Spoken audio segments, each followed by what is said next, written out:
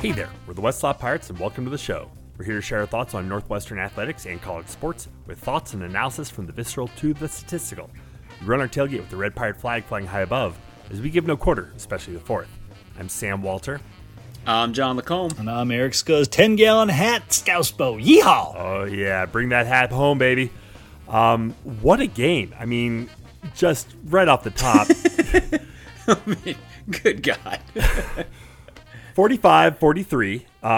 We all a bit punch drunk after this one, even though it's, 48 hours later? Pretty much. I mean, my Lord. This was the final game in the Big Ten West ever. That's a moment for the Big Ten West.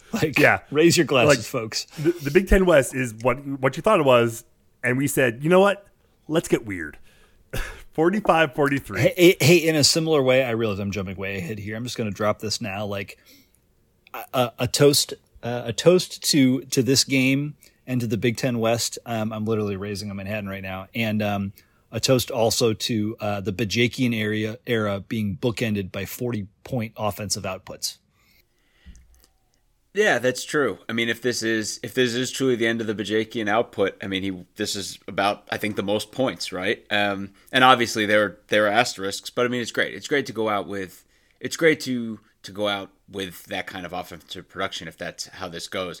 I was just laughing. I mean, obviously, I know we're going to get into this a lot because our second ever Like the Post segment is going to be coming up very shortly. But when we had Jay Sharman on last week and we talked about that and we previewed this game, we talked forever about how there had been no memorable games in this rivalry whatsoever. and then later in the pod, right? Kiss of death, right? We also brought up, right, that our man coach, Northwestern and UFB recruiting, had passed along all these great special team stats, particularly pertaining to the kick and punt coverage units, and we covered that. And one of those two things really aged well, and the other thing not so much, because the kick and punt coverage were absolutely phenomenal in this game. But I think we were having the discussion, and I brought up to Jay that as far as I could remember, the most memorable Illinois game to me was the game where Coco Azuma played running back, and that is no longer the case. We have I think probably for every single Northwestern fan, a most memorable Northwestern Illinois game now. Yeah, this game was wild, and for all the Illinois fans who are bitching and moaning about a pass interference not called on a 2-point conversion, guess what? The refs were brutal all game long. Like I don't care. But that's we've never experienced that as Northwestern fans, have we? No, never.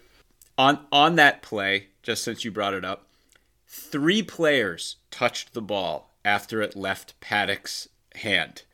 Carmine Bastone, Xander Mueller, Rod Hurd, all of whom were directly in the path of the football.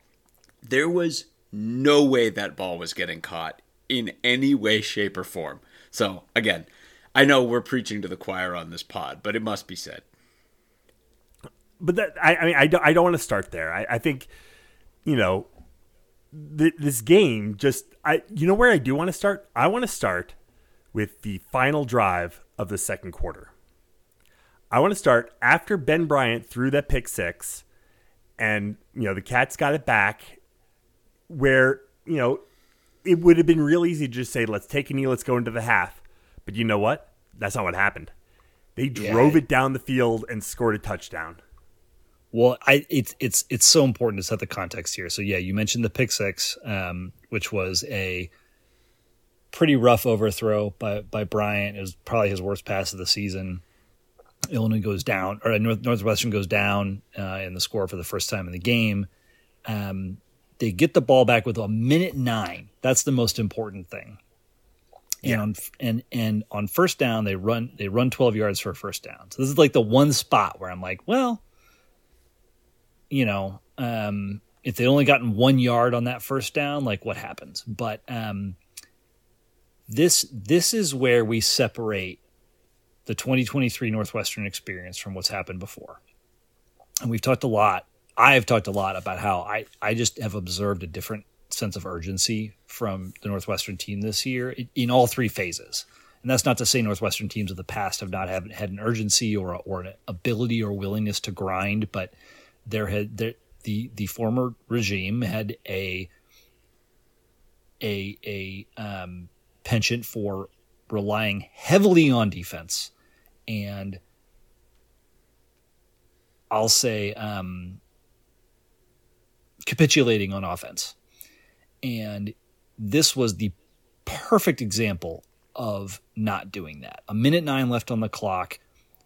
Not just let's see what happens and let's play for a field goal. Because if real talk, if the 2022 Northwestern Wildcats were in this exact same position and got that 12-yard run on first down, they would be playing for a field goal to end the half.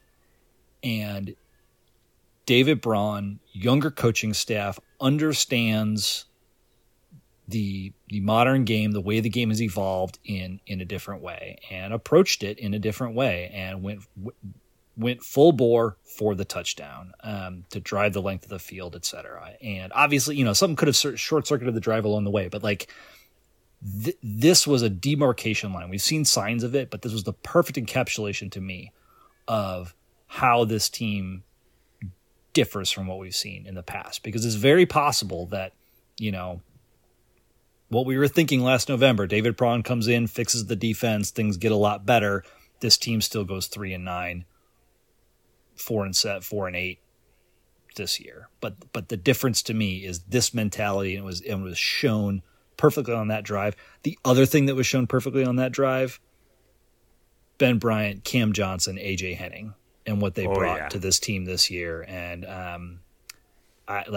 those guys have been all the credit in the world to them for coming to NU, for staying at NU, and for what they've put together this year.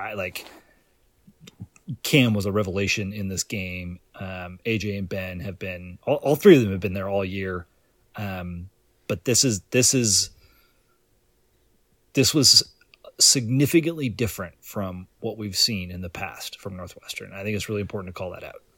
I think with everything that we missed on before the season, as far as what we were projecting the season to be, and we missed on many things, and people who want to show receipts, we'll eat that. I mean, we definitely did not see the season coming. We were on Bryant and Henning and Johnson, that those three could come in and really turn things on, and they absolutely did this season, and it really showed up in this game against Illinois. I mean, cap to their Northwestern experience, at least until the bowl game. It's funny, aside from the obvious reasons, the most annoying thing about the game that Casey Washington had on the other side of the ball is that Cam Johnson... I wasn't ready to talk about him yet. No, okay. I'm just saying, it's just that Cam Johnson's numbers are enormous in this game. And they're just, Casey Washington's are even more enormous. But it's Cam had 7 for 124. He was on fire in this game. And that touchdown catch, he went up and got that. And obviously we know this is coming off of, he had a monster game against Purdue. I mean, this is a guy who's played in his 6th year of college football, and you could argue he's playing the best football of those entire 6 years right now. Just big catch after big catch after big catch. Everything you said, Scuzz, about that drive at the end of the first half, I think of the faith in Bryant. And then I think of just the concept of faith in players in general, because I was going back and watching the highlights yet again, right before we potted, and can't overstate enough how enormous Jack Olson's field goal with 3 minutes left was in this game. That was the difference in the football game at the end of the day. And Olson had missed one short from nearly the same distance earlier in the game. That's a great point, John. And Braun had the faith to be just to tell the milkman, go out there, I've got 100%, you're going to hit this. And he did. And he totally hit it clutch. And it's funny, Olson's, he has 3 misses on the entire season, and 2 were dead on short. He clearly has a ceiling on his range, at least right now. And he was right around that area. And Braun was like, nope, you've got this. Go out and hit it. And that's a situation where if he doesn't hit it, Illinois is looking at pretty good field position, but he did hit it because he's good enough to do it. And Braun had faith in him to do it. This game, it's so funny. I think Twitter was talking so much in hindsight about how this game, and we were part of it too, this game took years off of all of our lives, etc. But in some ways, to me, it was almost perfect. We talked last week about the fact that this season was starting to fall into the category of the truly great and special Northwestern seasons, and that last week was the game where Northwestern just didn't play their best football on either side of the ball and still found a way to win, and it was like that box checked. This was the batshit crazy football game, box checked, okay? And when we say this, I think for maybe some of the younger listeners, the younger generation, the current students, like Big Ten West football obviously has this certain reputation, but all of us who went to school in the late 90s, early aughts, the early to mid-aughts were marked by football games like this. Just these ludicrous shootouts that Northwestern would find a way to win. Lest we forget, one of the greatest games in Northwestern football history, the Instant Classic in 2000, Michigan scored 51 points in that game and lost. So, like, there's plenty of history of there being games like this in special seasons. And it's just like, there's a magic to games like this. And yes, in the moment it takes years off of all of our lives, and it was up and down and back and forth and a total shootout. But we're not going to remember it that way. Just like we don't remember 54-51 from 2000 that way. We're going to remember this as a crazy shootout win in a magical, special Northwestern season. I'll tell you the game I do remember in that way, and that's the 2009 Outback Bowl against Auburn. And spoiler alert, Northwestern loses this game. But for anyone who didn't see that and wants to experience just an absolutely batshit nutso game, go find a 10-minute highlight recap of that game, because it was preposterous. And that's the only other time that I have had the feeling that I had watching Illinois of, wow, I thought this game had ended 6 times already. Even with 54-51, there was only like one moment where I thought it was over, and then it wasn't. But that Auburn game was just over and over and over again. You thought you and in that case, I kept thinking Northwestern had lost, and ultimately, eventually they did. But this time around, three different times that we had lost that game, and then we didn't. Yeah, and like this game, it felt like there were three or 5, 6 different times we had won the game, and then we hadn't. And it is magic, John. Like there's I mean, you mentioned 54-51. I'll dip into another one from the 2000 year, and that's victory right against Minnesota. There's the Wisconsin game from earlier that season. There's the triple overtime against Michigan State a couple of years back. There are many games like this in Northwestern lore. It's part of what makes being a Northwestern. It's part of what makes being a college football fan fun, is that these games happen. But it feels like I feel like we've had more of them, more of our share than the average fan over the past 25 years. But it is what makes it fun, and that, like, for this to be the exclamation point on this magical, unexpected, glorious ride of a season is fantastic. Well, I think on that note, and we can go back to more granular details about the game in a bit, but I think it's time for us to get to our segment, our Lake the Posts presented by Teamworks Media segment, where we're going to try to put this game into historical context. Jay had sent us a number of great stats and great points coming from this game. And, I think, a couple things to note as we go into this. We knew going in, this was a game that, Illinois was fighting for bowl eligibility, and we kept them from doing that. This game had the most points ever in a Northwestern Illinois game. Just, I mean, that was wild. The closest competitor was in that 2000 season where Northwestern won that game 61-21. Yeah, just wild. Most points we've ever scored in Champaign. Which is pretty amazing because there have been some times where good Northwestern football teams put it on Illinois, and I was surprised that we had not topped that number even in Champaign. But I think, we talked about last week how there really hadn't been too many Northwestern Illinois games with like real stakes, right?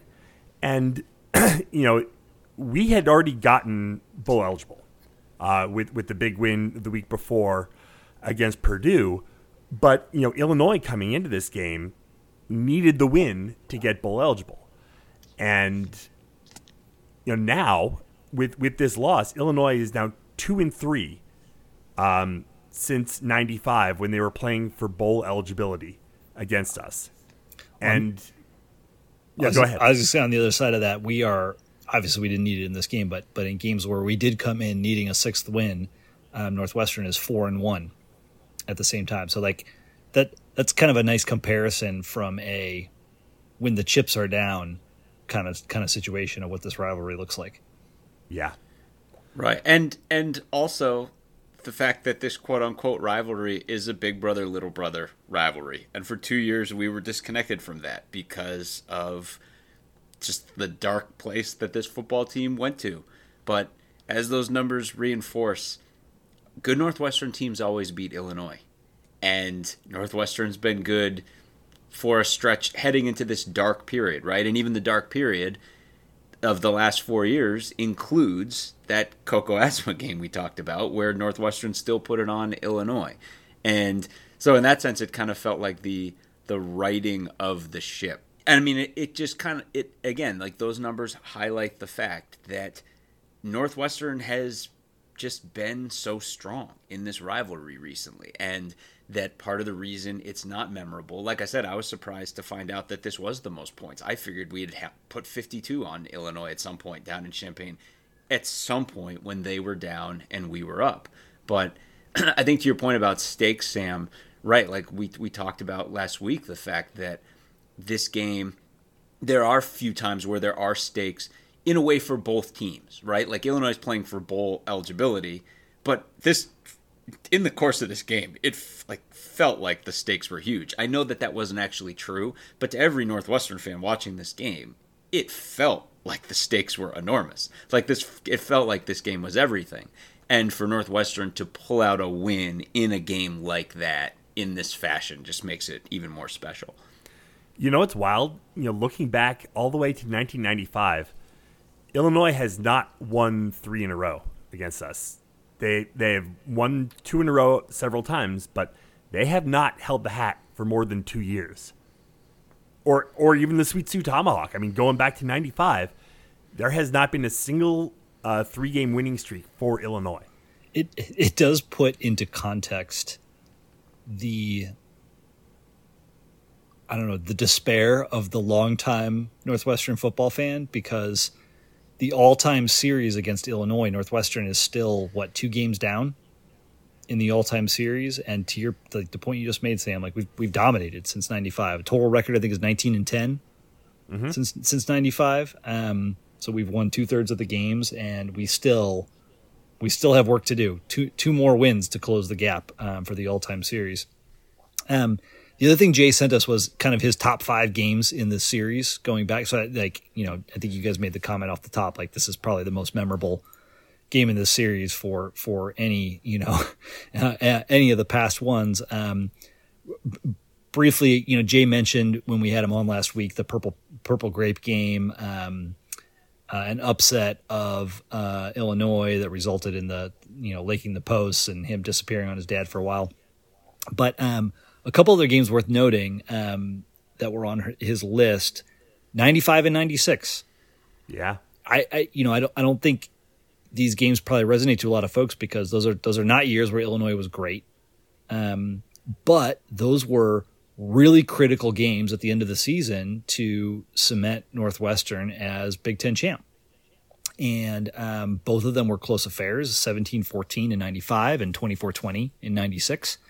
96 being a game where Darnell Autry, the starting running back, was injured, and his brother Adrian Autry had to come in to spell him. Not brother. Oh, not what? No relation.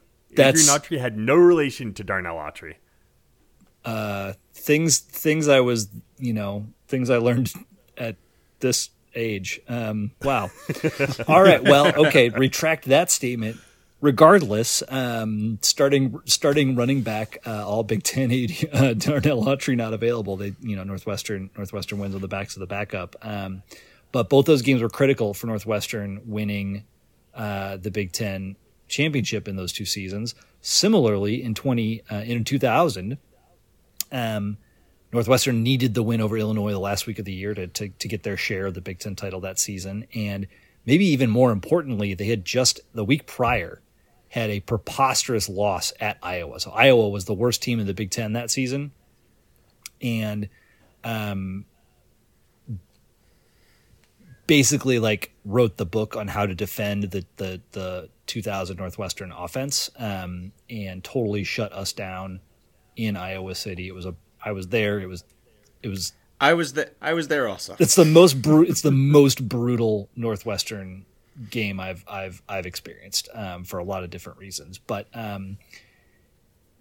that coming off of that loss, Northwestern absolutely needed the next game to get back on track, and then of course also to win a share of the conference title. So those are three games in 95, 96, and 2000 that had very, very important stakes for Northwestern that they came through. So all told, when you bucket that with the bowl eligibility stats that we mentioned a second ago, a lot of these rivalry games and rivalry week in college football, I think about when West Virginia was number 2 in the BCS and went to Pitt and lost in absurd fashion, like 12-7 or something, just completely unfathomable loss. The times that the same thing has happened to whoever's favored in Michigan, Ohio State often loses.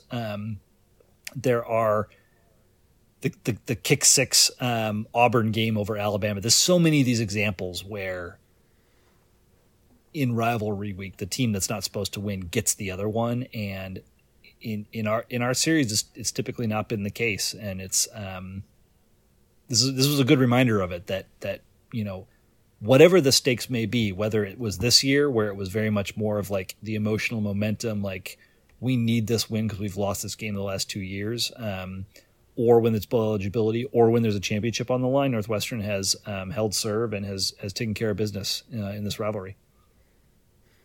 Yeah, I mean, obviously a couple of those games, of course, the Rose Bowl seasons, Rose Bowl, Citrus Bowl, there are huge stakes, and this was a season-ending game, so it factors in, right? Those games do really matter. But I think the X factor for this one is just that the game itself was so ludicrously stupid the entire game, and that's kind of what bumps the whole thing up. It's hard for me to. I mean, obviously we're all in a really positive frame of mind, and I know there were gut punch moments of this game. But it's hard for everything at this point not to be eclipsed by how incredible this season was and how just on a high Northwestern Nation is. That this season was so fantastic that it happened against expectations. So it's hard for me not to wax poetic thinking about the game, and it's hard for me not to look at individual elements of the game and individual performances without kind of both waxing poetic and thinking long-term in a positive frame of mind. So defensive line being a point of reference. Obviously the defensive line had 2 sacks in this game. Jalen Pate had one. Anto Saka had one. Obviously pressure was pretty good. It wasn't amazing in this game. Run defense was stout as it has been all season. It continued to be stout in this game.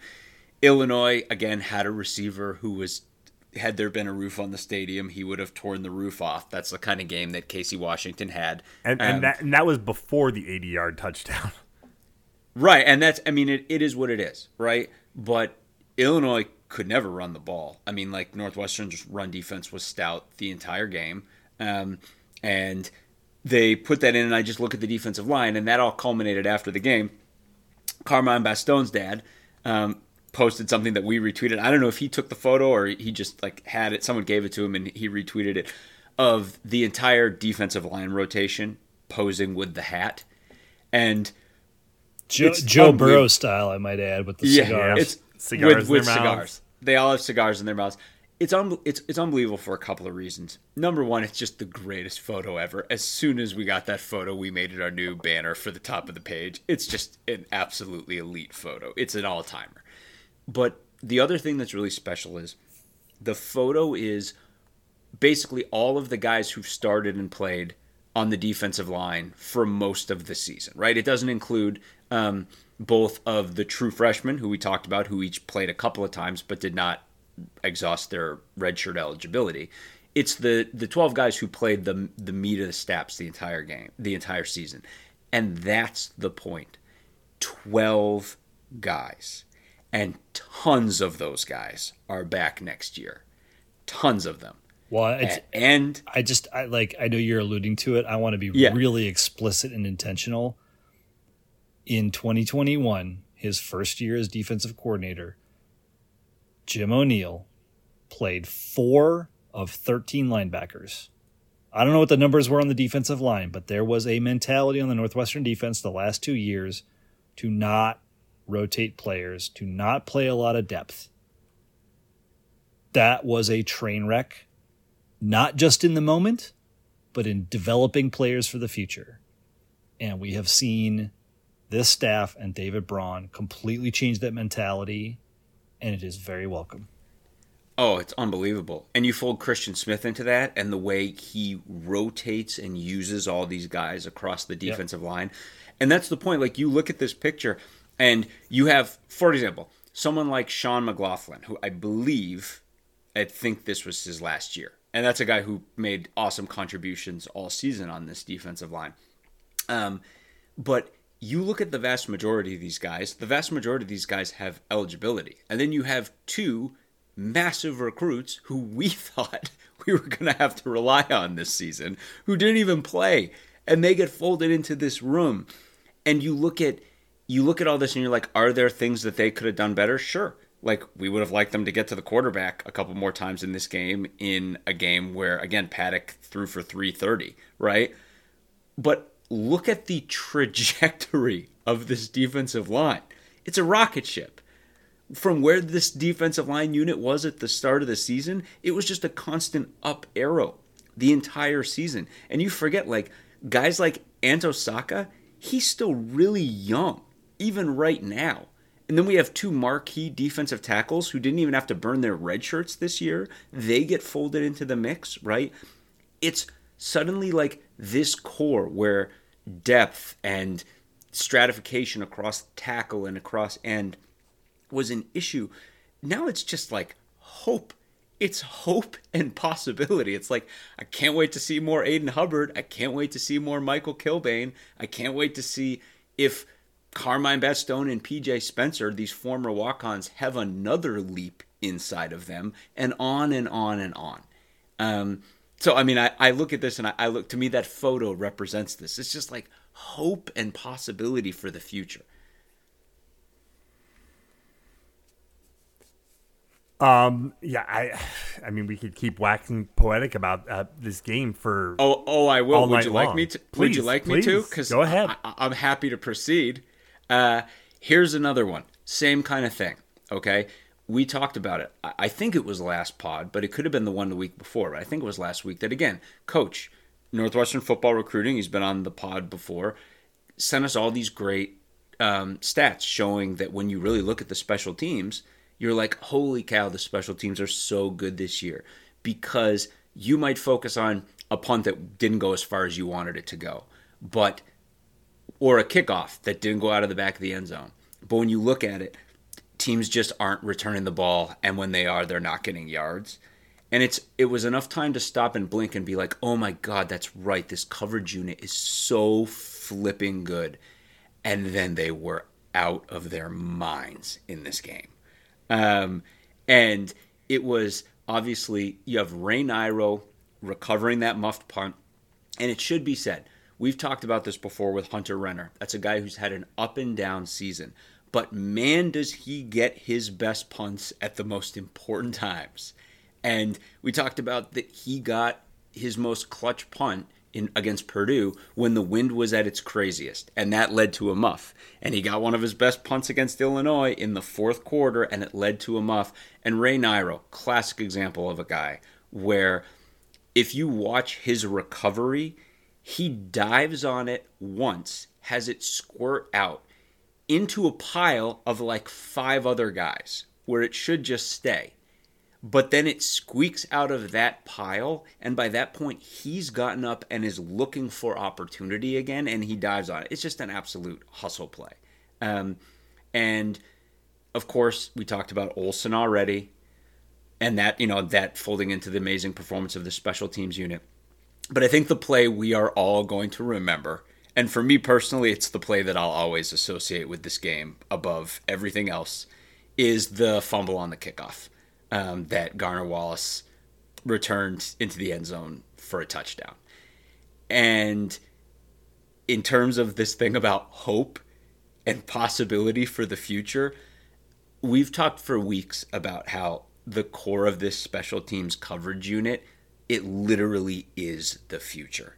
It's guys like Braden Bruss and Grayson Metz and Braden Turner and Evan Smith, and Robert Fitzgerald. It's all of these guys, these young guns who are all future starters. And Bruss he's done it twice. He did it to Nick Singleton earlier in the season, and he did it in this game. He just flew in there and blew the guy up and forced the fumble. And you watch all these guys swarm around it, and then Wallace picks it up and trucks it into the end zone. And it's like, it's such a feel-good moment, and we put it on there. Like Mac Uline was out on there, and he sees, even though he's away from the play, he knows that Bruss forced the fumble. And when Wallace piles into the end zone and it's all just chaos and bodies, he immediately goes looking for Bruss, and he finds him, and it's such a great moment. We put it up on Twitter. You can go look at it. But these guys are all the future. You like names like Uline, Bruss, Smith, Turner, Fitzgerald. This is the future. So when you look and you're like, man, I hope we can keep this going. Oh, there's talent to burn on this team. Like the next wave is ready to pick up the torch of this special season and carry it forward. I'm going to do something very strange right now and just give I want to talk for 30 seconds about Illinois' quarterback, because I thought John Paddock was exceptional in this game. Yeah, absolutely. I really don't understand how he wasn't the starter for the whole season. Now he did throw 2 picks. That seemed to be a problem for Luke Altmaier as well. But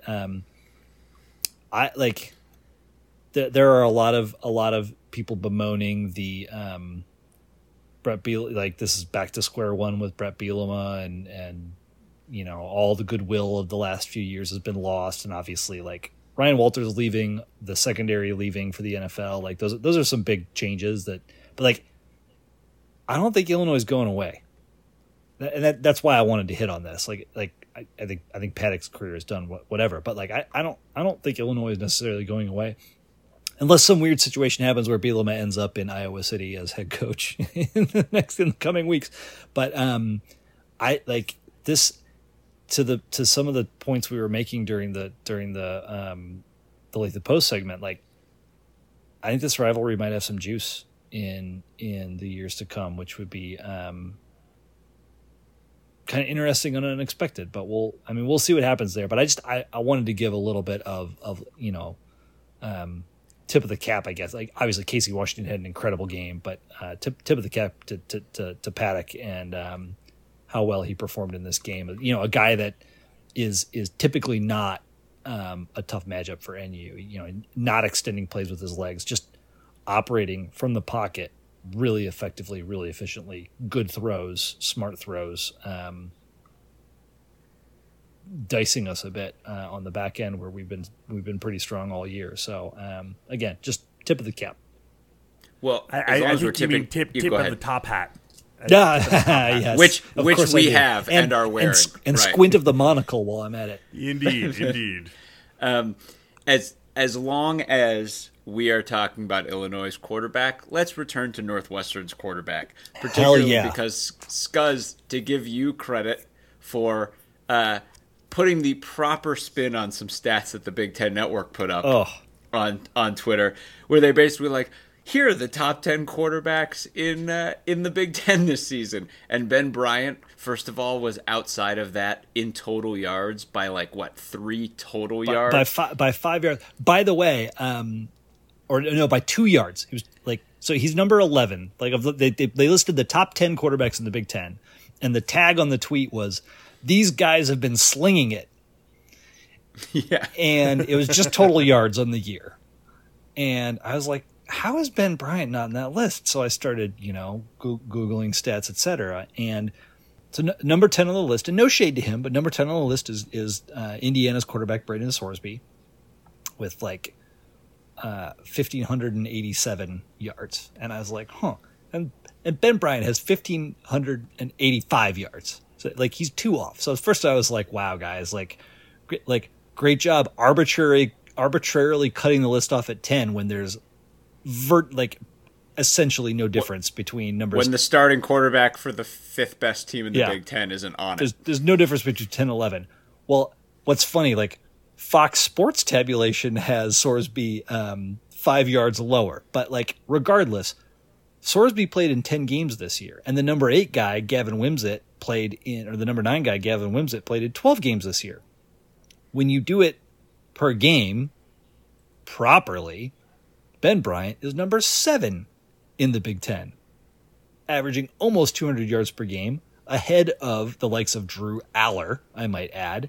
And so, it was annoying to me, but it was nice to take a little bit of a run through Ben Bryant's stats, who has been a great quarterback for Northwestern this year, and a guy that has kind of bucked the mobile quarterback mantra that I think we've heard about NU in the past, that we have to have a mobile quarterback for this offense to work, yada, yada, yada, yada. A lot of credit goes to the offensive line and how well they have played, how well they have improved and developed throughout the course of this year. But Bryant has been spectacular, getting the ball out early. He identifies the blitz and where the hot read is. He does a really good job with that. He throws a beautiful deep ball, things that we frankly haven't seen very much at Northwestern. And I just a ton of credit to this dude. He obviously battled through injury, and there were some question marks as to whether it was going to be him or Sullivan at various points leading into the year and then throughout the year. And I just this dude has been enormous in helping Northwestern transform and have this magical season. Absolutely. And again, I want to clarify, because we've said this a couple times, and I know there's a lot of this, being pro Ben Bryant and the amazing season that he's had does not have to mean denigrating Brendan Sullivan. Agreed. And I feel that there have been people that have gone down that, even without intending to, going down that road. And it's lest we forget, one of the very best performances any Northwestern quarterback put on this year was Brendan Sullivan's performance against Maryland. And Brendan Sullivan didn't get to play the bad Purdue and Illinois defenses. Yep. And that's not no shade against Ben Bryant, who was great in these games. But it's you should look and be as we said before, I think about the Iowa game, and I think about the moxie Brendan Sullivan showed in that game, and that those guys against a defense that, Rutgers scored no points against, for example, was hammering, Northwestern was hammering their heads against that Iowa defense the entire game and played their best football at the very end. And I think we all think that if that 52-yard field goal hadn't gone in, Brendan Sullivan was taking Northwestern into overtime against that Iowa defense to win that football game. And that is how we all felt. And a win in that football game, it would be Northwestern versus Michigan this weekend. Yeah, God. I mean, that's bonkers. It's so bonkers. It's all that close. And I mean, that's the thing. in that moment, and then we were all happy when Ben Bryant came back, and Ben Bryant came back and has been lights out. It's great. But I mean, again, I'm like, Brendan Sullivan is probably the future. I feel good about that. Like, again, is he perfect? No. Is he improving? Yes. Was he awesome against Maryland? Yes. Did he fight like hell against Iowa? Yes. And Ben Bryant was great. We've had 2 great quarterbacks this season, and it's a big part of the reason that this magic has all happened. And while we're talking about quarterbacks and protection and hope for the future, this offensive line is an offensive line that has had its ups and downs. And like in this game, they gave up 2 sacks right up the middle. Why? Because Illinois has a first-round defensive tackle in Jerzon Newton. And Jerzon Newton is going to be, again, that guy was an absolute monster. He's going to play a lot on Sundays. And he split the middle of the line a couple times and he got in there. Aside from that, the protection was great. And it's part of the reason Bryant had a couple of those huge clutch throws was because the protection was so good. And one thing that's really important for people to think about when you're thinking about this line and where we're going and what the future is, since the second half of the UTEP game, Northwestern started the same 2 tackles, and that's the kind of stability at tackle that Northwestern has not had in a long time. And we all know, like, Peter Skoronsky, but having a level of stability where you've got 2 bookends who are going wire to wire pretty much the entire season, like Josh Thompson and Caleb Tiernan did this season, is a special level of stability. And those 2 guys got exponentially better as the season went on. Because at this point, Thompson still only played less than a full season of college football in his career, and Tiernan's played barely more than that because he had spot duty last season. Over the last month of the regular season, the last month, those 2 guys, your 2 tackles, graded out both top 6 in the Big Ten in performance for offensive line metrics. Top 6 in the Big Ten and top 25 in the nation for guards in the Power 5 for guards and tackles. And you might be looking, and if you don't follow offensive line closely, you're like, that sounds pretty good. That sounds like 2 guys, young guys who are really ascending and getting better the more that they play. Are those guys around next year? Y'all, they might be around for the next 2 years. Northwestern might be looking at an unprecedented level of tackle stability to build this line around. And when you factor like Dom D'Antonio might be back next year, Jordan Knox, like Josh Preeb, is going to be moving on, probably to potentially the NFL. But Jordan Knox, partially because of Duke Olgis' injury, and Duke Olgis was back in this game, which was great to see. But Jordan Knox put on the number 93 and played, basically as an eligible heavy tight end / lineman for a lot of the season and got a lot of quality reps. He's almost certainly going to start at guard next year. That's almost your whole line right there. Yeah. I mean, it's like it's an ascendant group. Well, it's really important to go back to the beginning of this season because we knew there was no continuity on the line. There were very this group had not even 3 of them had played together significantly for a lot of snaps. And early on, it looked bad. And I know I talked about Kurt Anderson has had some really great individual development success stories, but he hasn't had a great line at Northwestern. And I don't think you can look at the line this year and say they were great. No, they had their ups and downs. Well, and especially because of the sack numbers, right? The sack numbers were brutal. Now, some of that is, you're starting a guy, Ben Bryant, who's not particularly fleet of foot, but the foundation is established for, again, we've seen tremendous growth from players across this line throughout the course of this year, and an opportunity to go into next year and to really springboard. And if Kurt stays with the program, next year is if this year was a little bit of a litmus test, I think next year is a real opportunity for him to show that he can build a great offensive line. And we've talked in the past about how the recruiting on the line has increased tremendously with him coming to Northwestern after Adam Cushing left. We've talked about how the development, the performance, the play in season has gotten better. And and we have an opportunity to see it maybe come together next year in a way we haven't seen in the past. But yeah, like the individual effort of Thompson and Tiernan certainly has been spectacular to see.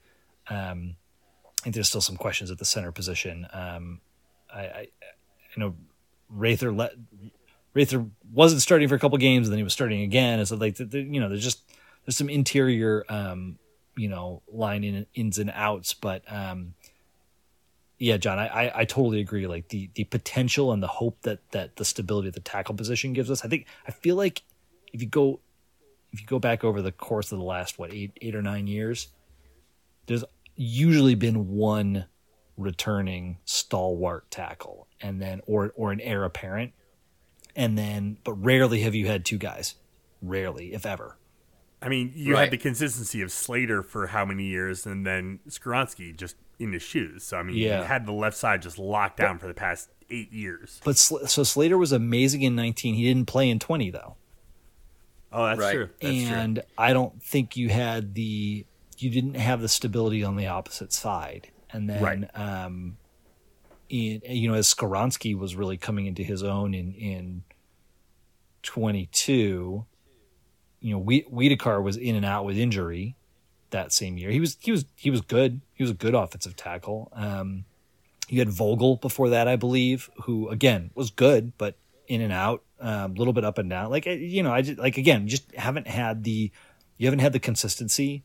And certainly health is a huge component of that. But I'm really excited what this group has shown this year. Vogel's a great example because Vogel was a guy because like Skoronski and Slater both like from the jump. I mean, like Skoronski from literally the first game. That guy's going to play in the NFL. Yeah, both of them. Right. But like Vogel was a guy where like Les Rialfrey, like again, like we've mentioned this before, Gunnar Vogel's playing professional football right now. Like this merged XFL, like USFL, like Gunnar Vogel's going to be a part of that. He's been factoring in for both of those leagues for several years now. And he's a guy, I would say pretty clearly, both Tiernan and Thompson at this point are ahead now of where Gunnar Vogel was at the end of his freshman year. But that's the thing about Gunnar Vogel. He got better every single year. Well, for all those people, like for the Kurt Anderson, for the people who are doubters, like this is it right here. You've got a core that like again, Tiernan and Thompson have all kinds of eligibility. Like these guys can be bedrocks. So it's like I would love to see Anderson around to like work with this unit and build this core out because like there is this opportunity for stability here. And again, you're talking about two guys just with the tackles that like these guys are an upward arrow. Like they're going up and up and up. Again, last month of the season, these have been two of the nation's best offensive tackles.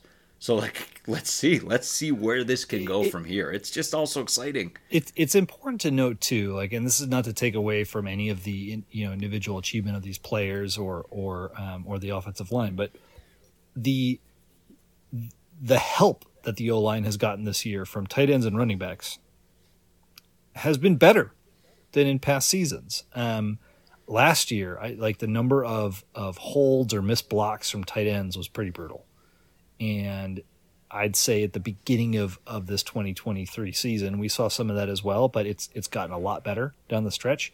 And then the emergence of Anthony Tyus this was a showcase for Tyus in this game of his incredible power as a downhill runner, and then his excellence as a blocking back in passing situations. And I thought he did a tremendous job.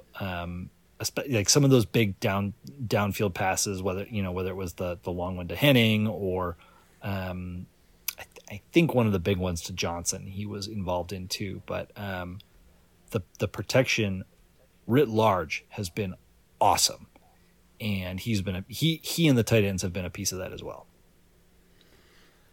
It is awesome, and I think of this again, hope for the future that we have this so clearly defined thunder and lightning attack next season with Tyus and Joseph Hyman, and at the same time the ability to say that Cam Porter played really, I would say, his best football since the end of his freshman year at the end of this season, right? Like ran healthiest, strongest, fastest, with the best numbers, like in the best moments at the end when it counts. And hopefully like the bowl game will be like the crown on that. It's worth noting, like, John, like you've kind of alluded to Porter and Pre potentially moving on, but both those guys could come back next year if they wanted. Yeah. They're like, the COVID year is still in play for a lot of guys. Like Ben Bryant, this was year 6, including COVID year. So he's moving on for sure. I think the same might be true of Henning, but there's, we're not really going to know until after the bowl game so many of these things, because I think a lot of people are going to, like, obviously everyone is really excited to figure out where do we go in. Actually, Henning's got another year of eligibility if he wants it. But there's going to be a lot of people wondering, obviously this next week is all about where does Northwestern end up bowl-wise. After the bowl game, it's going to be really interesting to sit back and evaluate, like, what happens with the coaching staff. Are there changes? Are there not?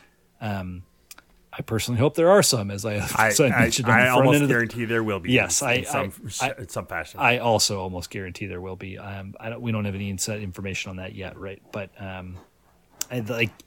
there's probably going to be some change there. And then the big question is who comes back. Portal. What is the nature of this team? And then Portal after that, right? So there's a lot of. It's going to be a long time before we can really assess like the long-term future, but. Given where we were 3 months ago, my God, the health of Northwestern football is astronomically improved. I mean, it's so crazy. I'm laughing now. I mean, I'm laughing for any number of reasons. I'm laughing now because somehow to this point in the season, to this point in the pod, we haven't talked about a guy who legitimately might be one of the 2 or 3 best linebackers in the entire Big Ten. And somehow I'm not talking about, and again, this is like no shade. This is just the kind of season we've had. This is no shade to Bryce Gallagher, the number 3 tackler in the entire Big Ten conference, who should be a all Big Ten player, all Big Ten third team, all Big Ten second team. Like, Bryce Gallagher has been a rock for us inside. And this is all just to say, it's getting difficult to, like, the seasons Andrew Mueller is having is ludicrous. This is a guy who is 6th in the Big Ten in tackles, 7th in the Big Ten in total tackles, 8th in the Big Ten in interceptions. As a linebacker. That's absurd. The one against Illinois was insane. When they did the review of it and we're all looking and we're like, well, we'll see if it'll stand or not. And then you're like, oh my God, he caught that football straight up. How did he get his hands under that football? And he's something like 13th in the Big Ten in sacks too. He does everything. And he's one of those guys where, I mean, he's got another year of eligibility, and please, for the love of God, Xander, please come back. Please come back. But he's going to have to do the full NFL draft evaluation, because I can't think, everyone's got to be looking at his, the film on him is just insane. What can't he do? He was sneakily one of the Big Ten West's best linebackers last year, and then just hammered that out of the park this year. So it speaks to the game and the way that we're waxing nostalgic about all these different parts of the season and the future, everything, that bizarrely this guy who's been an absolute Superman for us this season, we haven't even discussed him in depth up until this point. It's just, that's the kind of season this has been. Have you ever thought about building a Westlaw Pirates-like community for your business? If so, we've got your solution. Teamworks Media, a brand marketing and content company, is here to help you tell your brand story better. Better yet, you can work directly with the founder, Jay Sharman, known on this podcast as Like the Posts. The same expertise he's brought to brands like ESPN, the Big Ten Conference, and Northwestern University are now available to you in an affordable way, directly with this Wildcat superfan. Contact Jay directly at 312-446-9435 or jay@teamworksmedia.com to learn how to elevate your brand story. Well, I think on that note, we should talk a little bit about where we might be going from here. I mean, it's championship week. We've got Iowa versus Michigan coming up for the Big Ten title. Still a lot yet to be decided as far as where Northwestern will go bowling. So I don't know if we want to just kind of talk about some of the possibilities. I mean, it seems like we're kind of looking potentially 2 games out west, either the Guaranteed Rate Bowl in Phoenix or maybe the Vegas Bowl in, ironically, Las Vegas. Seems to be just to hit it kind of like chronologically and location wise. You've got December 23rd in Vegas is one very strong possibility. December 26th, Detroit in the afternoon is possible. I think fairly unlikely at this point. Phoenix at night is another possibility, and then the fourth one that is plausible is the Music City Bowl, which is on I believe the 30th. I've seen a couple people say Pinstripe might be in play, but probably not. Probably Rutgers is taking the Pinstripe. Yeah, for sure. They're not looking that gift horse in the mouth. I would map it out like this. So I'll explain the total situation and probably really how this is going to break down, and then we'll tell you. We have little birds who are telling us things. I'm not saying we're the most plugged in people in the world, but I'll end this by telling you what the little birds are telling us, and then we'll find out if we're right or not. The way that this all maps out, initially when we mapped it out, we were basing the fact that, okay, if you look at all of the big bowls, right, either CFP or your CFP rotational bowls that aren't part of the CFP this year. New Year's Six. The New Year's Six. Ohio State and Michigan are getting into that group. Now, we thought that it was pretty academic that Penn State would get into that group as well. That is probably not the case because of the way that the ACC championship game is working out and the Orange Bowl's mandatory tie with the ACC. Florida State is most likely going to beat Louisville, and then Florida State will get into the CFP, and Louisville will probably get that Orange Bowl slot. Penn State will most likely be the team that is on the outside looking in. So Penn State then gets bumped to the Citrus Bowl, which will almost certainly bump Iowa to the ReliaQuest Bowl, formerly the Outback Bowl. Penn State could go Fiesta in that scenario. They could. But they could. Yeah. They could. If this all breaks, figure Badgers to the Music City. That's what I would bet right now. I would bet Wisconsin is going to be in Nashville. And then it basically breaks down to 2 spots for us. Either in the desert. Either we're going to Arizona or we're going to Las Vegas. And the little birds we're hearing are saying Las Vegas.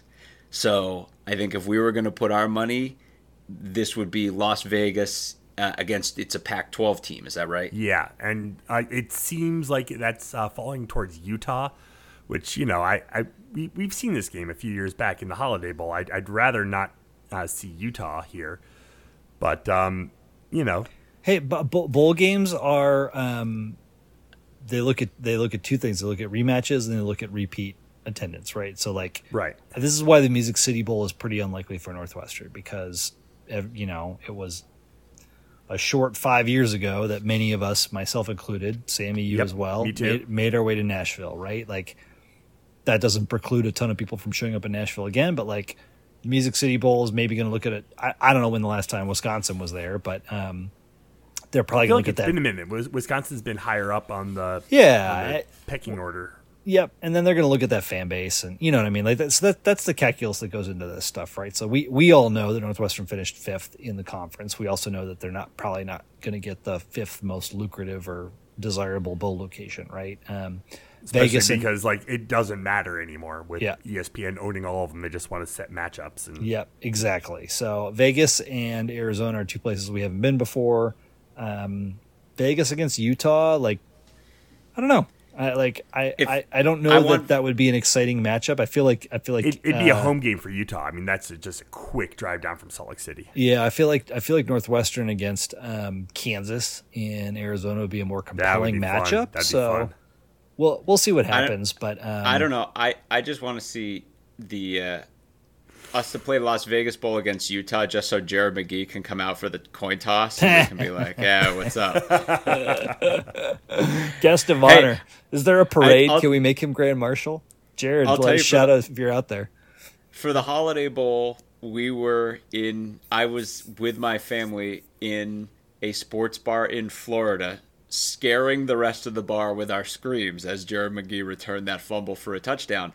I'll be in Florida with my family at a sports bar again for wherever bowl game this is, and if it's against Utah, let's just run the entire thing back. So, but either way, I mean, the bottom line, these are all good choices. Yeah, they are. Northwestern fans will have a blast going to any of these places. Yeah. I mean, it's all just gravy. Detroit or Nashville, I'm a little, just because it would allow me to either make my way to one of those cities or potentially to Promiscuous. Yeah, right. But I don't know. We'll see what happens. And, by the time we come back next week, we will know for sure. And honestly, I feel like who we play doesn't matter as much. We're getting the 15 extra practices. We're getting that time to get. And, because I'll be honest, Sammy, I truly, in my heart of hearts, I don't care where we go and I don't care who we play. Like the fact that Northwestern went 7-5 and is going to a bowl game and gets those practices, yeah. This could not be farther from the outcome I expected from this season. I'm so happy. It doesn't matter. I'm so happy. And can you especially imagine? Especially because you don't know opt-outs and transfer portal and so many. The game it's an exhibition at this point. Unless you're in the playoff, people typically, the motivation isn't as high as it is for other games, but the experience is there, and you breed that in the program. You have that for recruiting. You have that for attractiveness in the portal. It builds the program, regardless of whether you win or lose. Well, when you talk about those 15 extra practices, folks, that's those practices don't look like the practices that have been going on for the last 3 months. Yes, they prepare for the bowl game, but let's be real. None of these bowl games actually, quote unquote, matter. These practices are all about building the reps and build. If Braun wants to install new stuff for 2024, it starts now. All those guys, John, that you mentioned on special teams that are the future, that are bringing the heat, they are going to get first team or 1.5 team reps. Would you want any coach in the country to have these 15 practices more than David Braun right now? Oh, yeah. He's going to squeeze every drop out of these. Hell yes. I mean, the fervor with which he's going to attack these 15 practices is going to be absolutely unreal. It's going to be incredible. I can only imagine how excited those guys are to get working on all this stuff. If you or a loved one is seriously injured by someone else's negligence, hire Kent Simpson of the Simpson Law Group. After over a decade prosecuting murder cases in Chicago, Simpson opened his own firm focused on wrongful death and personal injury cases. He specializes in car, truck, motorcycle, boat, and other transportation accidents, as well as construction accidents, medical negligence, slip and falls, product liability, and more. Millions recovered for clients. No fee unless he wins. The Simpson Law Group. Compassion, empathy, and vigorous advocacy. Go to simpsonlawgroup.com or call 312-332-2107 for a free consultation. And go Cats.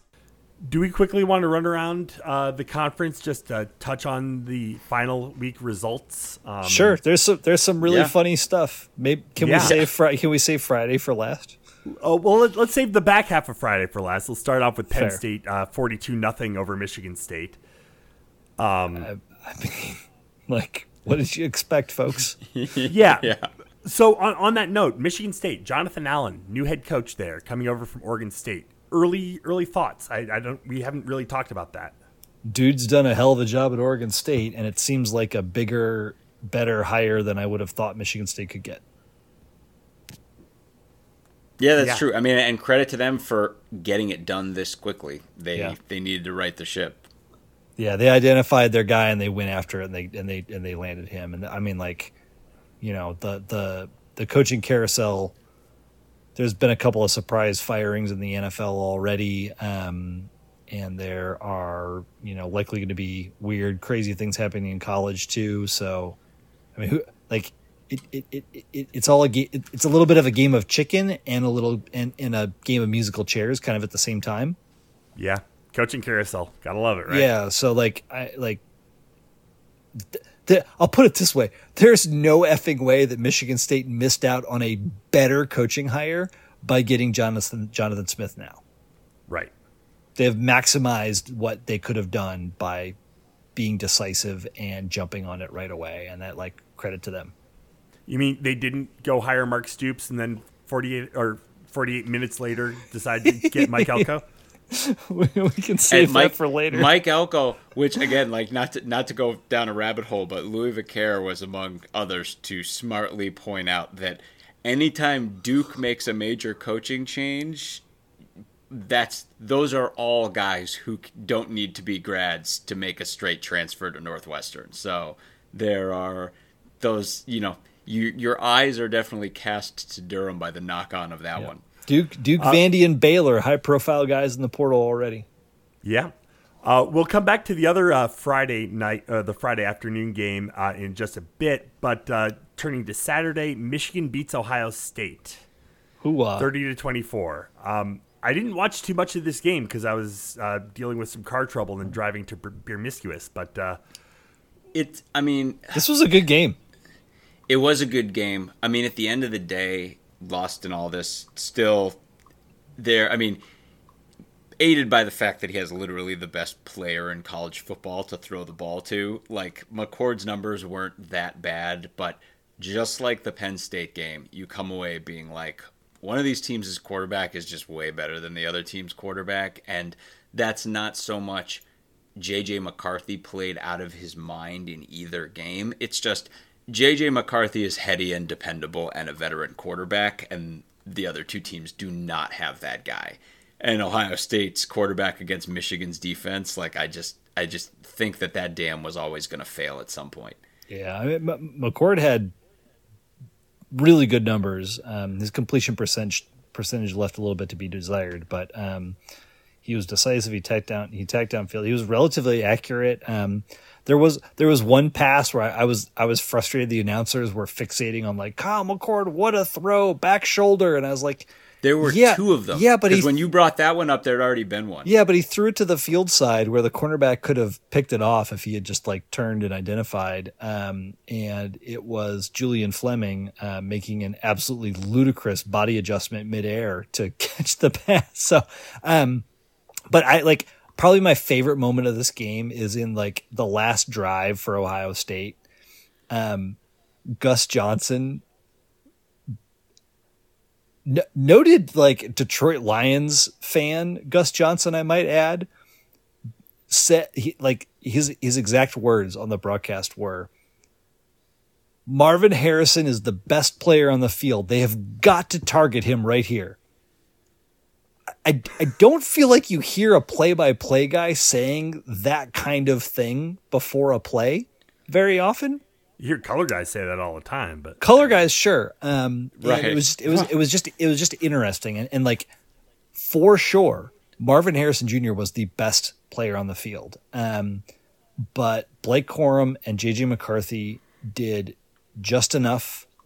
Donovan Edwards as well with the nice 34-yard pass he had on a halfback option.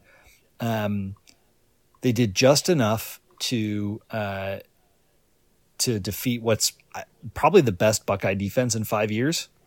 It's for sure a good defense. That was what kept Ohio State in the game. Yeah, and then on the other side, like just a couple more completed passes, and maybe this flips the other way. But it was a good game. It was well fought on both sides. The funny part of this is that all the Ohio State people are apoplectic about Ryan Day and the fact that he didn't go like kick a field goal or go for. I forget what he did wrong, but like he was too conservative at some moment, near midfield, going for like punting it instead of kicking a field goal. or going for it on fourth down, and they're all apoplectic. And but I mean, it's my favorite thing in the world is like it's for people of our generation. It's John Cooper all over again. Yeah. At the end of the day, one game matters, and he's not winning them. Yeah. Purdue beats Indiana 35-31. Sorry. One more thing on Michigan Ohio yeah. State. Just like Sharon Moore again. Like, oh yeah, should be a head coach. Fantastic job, coach. I mean, this dude, like the silver lining of the Jim Harbaugh suspension stuff. And I say silver lining because like this is just net good in general. Like there are no coaches that listen to us or will probably ever listen to us, but like, goddamn, like when you're playing your non-conference cupcake games, like give your coordinators a chance to run the show. Like Sharon Moore has had 4 big games to be the guy leading this program, calling the shots, developing obviously Harbaugh was involved in developing the game plan, et cetera, but like Moore was the one executing, and he's 4-0 in those games, including Ohio State and Penn State. My God. And so you want to talk about developing coaches and giving people opportunities to succeed. And there's a whole like secondary piece where we could talk about like how college and pro football has failed to develop diverse coaching candidates because they just don't get these types of opportunities. Like everyone should do this at every moment. Like Nick Saban, take a break when you guys play play Charleston, Southern or whatever. Like let the OC or the DC run the show for a game, for the love of God. It's a beautiful outcome, and Moore has done phenomenally with it. And you can see his fingerprints on the way the game has transpired, both this week, the Penn State game 2 weeks ago. It's a great thing to see. And yeah, he's going to be a head coach, like if not next year, the year after. I mean, you wouldn't believe it, but sometimes when a coordinator comes in and then the keys to the car are unexpectedly thrust into his hand, he really steps up and meets the moment and makes special things happen. So I'm told. Well struck, John. Well struck. So I'm told. Purdue beats Indiana 35-31. Tom Allen relieved of his duties. Yeah. I feel like we saw that coming, and that's a shame because, I mean, Indiana's eating. His buyout is sign of inflation. His buyout is larger than Charlie Weiss's buyout was, which is wild. Yeah, that's insane. It is interesting that Purdue this year was very much about like, could Hudson Card and the offense carry them? And for a Ryan Walters coach team, like you just expect that to ultimately be like, you expect him to transform that into, kind of a defensive minded team. We'll see how that progresses, but it's intriguing. Wisconsin goes to Minnesota and takes back Paul Bunyan's axe. It does keep Minnesota theoretically. It would have kept them out of bowl, but because they were the top APR non-5-win team, Minnesota is eligible for a bowl game. We'll see if they end up. Oh, really? Interesting. Yeah, they're first in line after James Madison and Jacksonville State. The big one with this one is, had Minnesota somehow pulled this game out, that probably would have locked us into the number 5 spot in the conference and number 5 in the pecking order, and that probably, I'm guessing, would have put us in Nashville. But I mean, like I said, it doesn't really matter one way or the other. I'm kind of taking this game and the next game I know you're going to bring up, Sammy, in that these involve two teams. Well, and you could fold Wisconsin right into this too, because they've been no peach up until this game. But the two teams who lost these 2 games are 2 teams who absolutely face planted in the second half of the season, and Minnesota is one of those. To answer an earlier question, the last time Wisconsin played in the Music City Bowl was 2003. Wow. Yeah. So book it. Book it. They're going to Nashville. Yeah, they are 100% going to Nashville. That's wild. Yep. And finally, well, not finally, but the last game on Saturday, Maryland beats Rutgers 42-24. I mean, Rutgers, what a great start, and boy, did they fall on their face the back half. I mean, this is a team that, to the extent that you can get rolled by Iowa this season, and almost no one can, they did get rolled by Iowa, and then they got smoked by Maryland in this game. Yeah, I mean, again, it's like... Gavin Wimsatt had a really bad game. 13 of 34. Oof. I think some of that surely is that Tagovailoa had such a good game that it and That's Hemby, a Big Ten passing record. and Hemby was a great rusher, like had a great game running as well. Like they just forced Rutgers into being one dimensional, allowed them to kind of tee off on Wimsatt. We've said it before. You all listening are saying it right now. If we could just play this game again, if we could just run it back, if Northwestern, Rutgers, these two teams are on different planets than they were in that game. Yep. If we could only play it again. 100%. And then the last game we need to talk about. The best for last. Let's take it back to Friday. The Iowa 13, Nebraska 10, a game which had the lowest over-under in recorded college football history, and the under hit. Not just the lowest. Even though it went to overtime. Not just the lowest. It did not go to overtime. It did not go to overtime. Oh, it didn't go to overtime. No, That's right. but not just the lowest over-under of college football history. An over-under that went below the Brian Ferentz line. And what I mean by that, for anybody who hasn't been paying attention, over the offseason, Iowa stipulated that Brian Ferentz and his offense at Iowa, or Iowa holistically, knowing that Iowa's defense was going to average a touchdown a game, they had to score 25 points a game for Brian Ferentz to keep his job or to get some incentives or whatever. The total points that Vegas expected in this game for betting purposes were 24.5.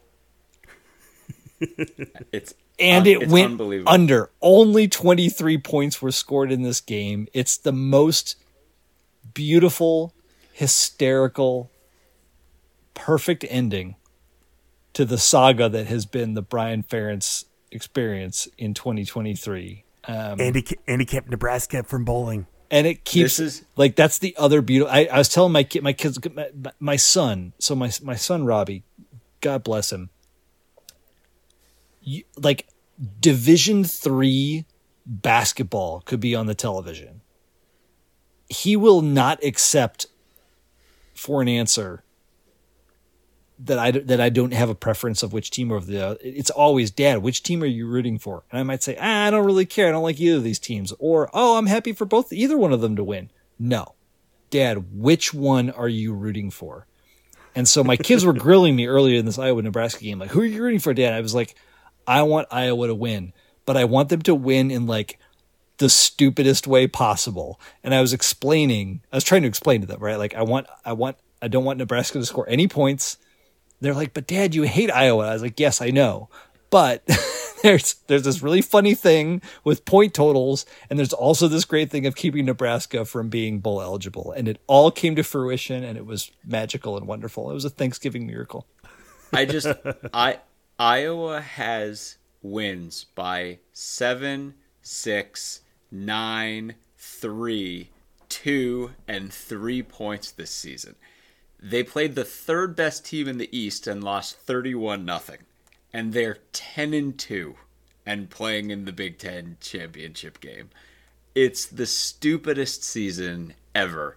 They are probably going to get obliterated by Michigan in this game. And honestly, Chubba Purdy. So Chubba Purdy and Deacon Hill attempted the same number of passes, 28 passes. Purdy completed 4 more passes, but doubled Deacon Hill's average yards per attempt, 189 yards to 94. threw a TD and a pick to Hill's only one pick and still lost the game. The fitting end to all of this needs to be Michigan beating Iowa 45-0. Yes, or something just like annihilation. Because two things. One, because that's what should happen. And secondly, because everyone needs a final reminder of just how stupid this Iowa team is when they are filling out their Big Ten Coach of the Year ballots. Because as I see it, the only man who's eligible, because Harbaugh's not, who could potentially challenge what is, by all rights, David Braun's award, is Kirk Ferentz. So that's a question. Does that happen after the Big Ten championship? I think it happens before. I think it happens before. Really? I think it happens tomorrow on Tuesday. Wow. Well, I guess we will find out if it happens that early. I could care less. It's David Braun's award. If the Big Ten media wants to reward a guy for keeping his son on staff, altering his contract to require him to score 25 points per game, and then for him to average what did Iowa average this year? Let's see. I can't do the math this fast in my head, but it looks like roughly 18 points per game. Wow.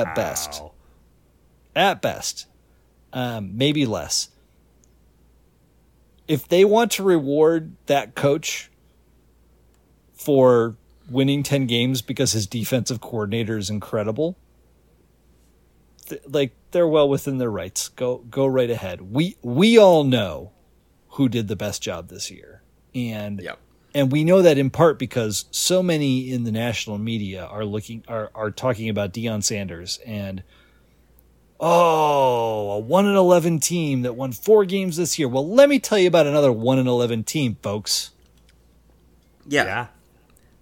I mean, it's like that's the thing, right? There seems to be a lot of people in a rush to pat Deion on the back for the job he did, which, look, no shade to Deion. I'm just saying our guy did it way better. That's just the facts.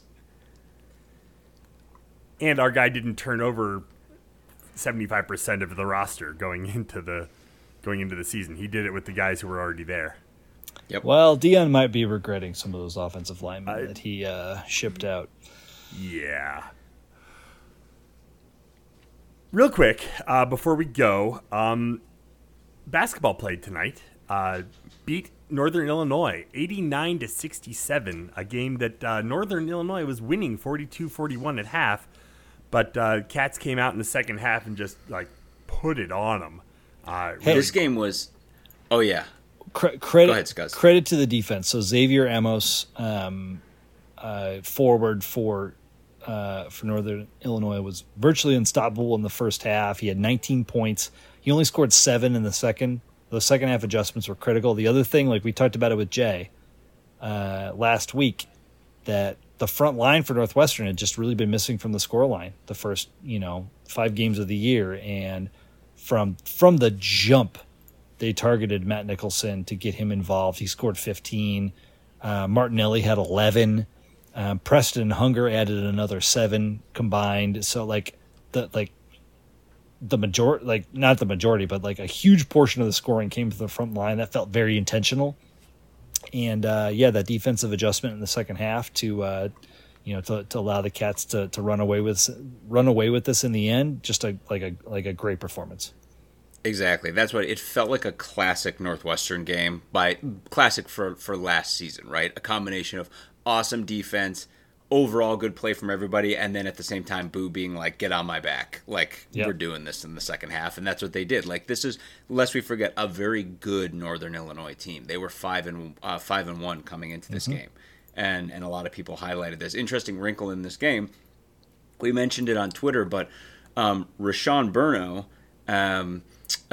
the head coach for NIU, was featured in the documentary The Street Stops Here in 2010, which was produced by Teamworks Media and our friend Jay Sharman, Lake the Posts. And Jay Sharman and Rashawn Burno are very close friends, so this was a big game for Jay, and I think he was really excited to see the performance that the Cats put on.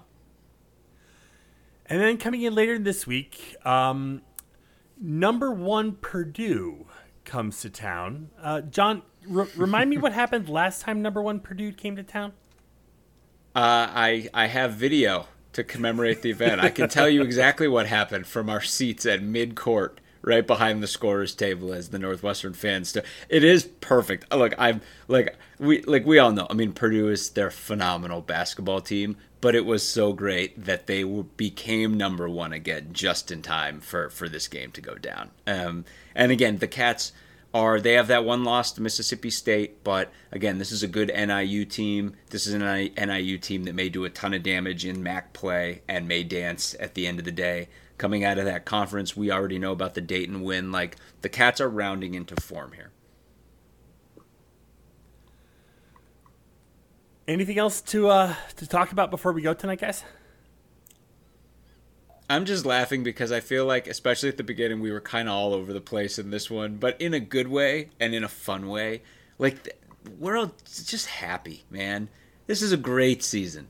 And I feel like I've been having a ton of conversations with a ton of different people, just being like, I'm just happy right now.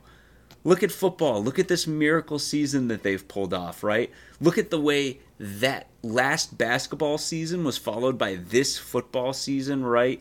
And just like these just great things, a great end to this season, and it's not over yet. But you just, for all of these guys and their families and everything, just for all of this to come together like this, and the way we've all been able to enjoy it as fans, it's just awesome, man. Like, this is just, I'm just so happy that this has all happened the way that it has. I go back to what you said last week, John. Like, or actually, I think it was 2 weeks ago. Like, this is supposed to be fun, right? Yeah, and it's been so much fun. And I just credit to all the folks that have been involved in making it fun for us as fans, and it's a great place. It's a great place to be, and a place I never thought we would be right now in this moment. So just so much love to this team for this ride that we've been able to go on this year. Amen. And just to kind of put it on everyone's radar, we will have our annual bowl challenge coming up. As soon as the bowl games are announced, we'll put that live. It's a good time. We do the bowl challenge every year. We do the first thing we ever did, just about, I think, right, on the Yep. pod. Yeah, Texas Tech, the Dallas Bowl. That's right. The year before I moved to Dallas, ironically. Did you go? You went scouting houses? No, it was literally the year before. Like, I didn't go to the game. Oh, that's right. It wasn't even on the radar. And then 6 months later, I was like, I guess I'm moving to Dallas. Too bad I wasn't here for that football game. That would have been cool. Yeah. Texas Tech people throwing tortillas. I don't know. So with that, we'll go ahead and leave it there for tonight. Head to our website, westlawpirates.com, where you can leave comments and questions. Find us on Facebook, Twitter, and Instagram at westlawpirates, and email the show, westlawpirates@gmail.com. Tune in next time as we give our visceral and statistical views on Northwestern athletics, and look for us, the West Laud Ryan Field, flying the red pirate flag, because we give no quarter, especially the fourth. For John Lacombe and Eric Scasbo, I'm Sam Walter. Thanks so much for listening. We'll see you next time.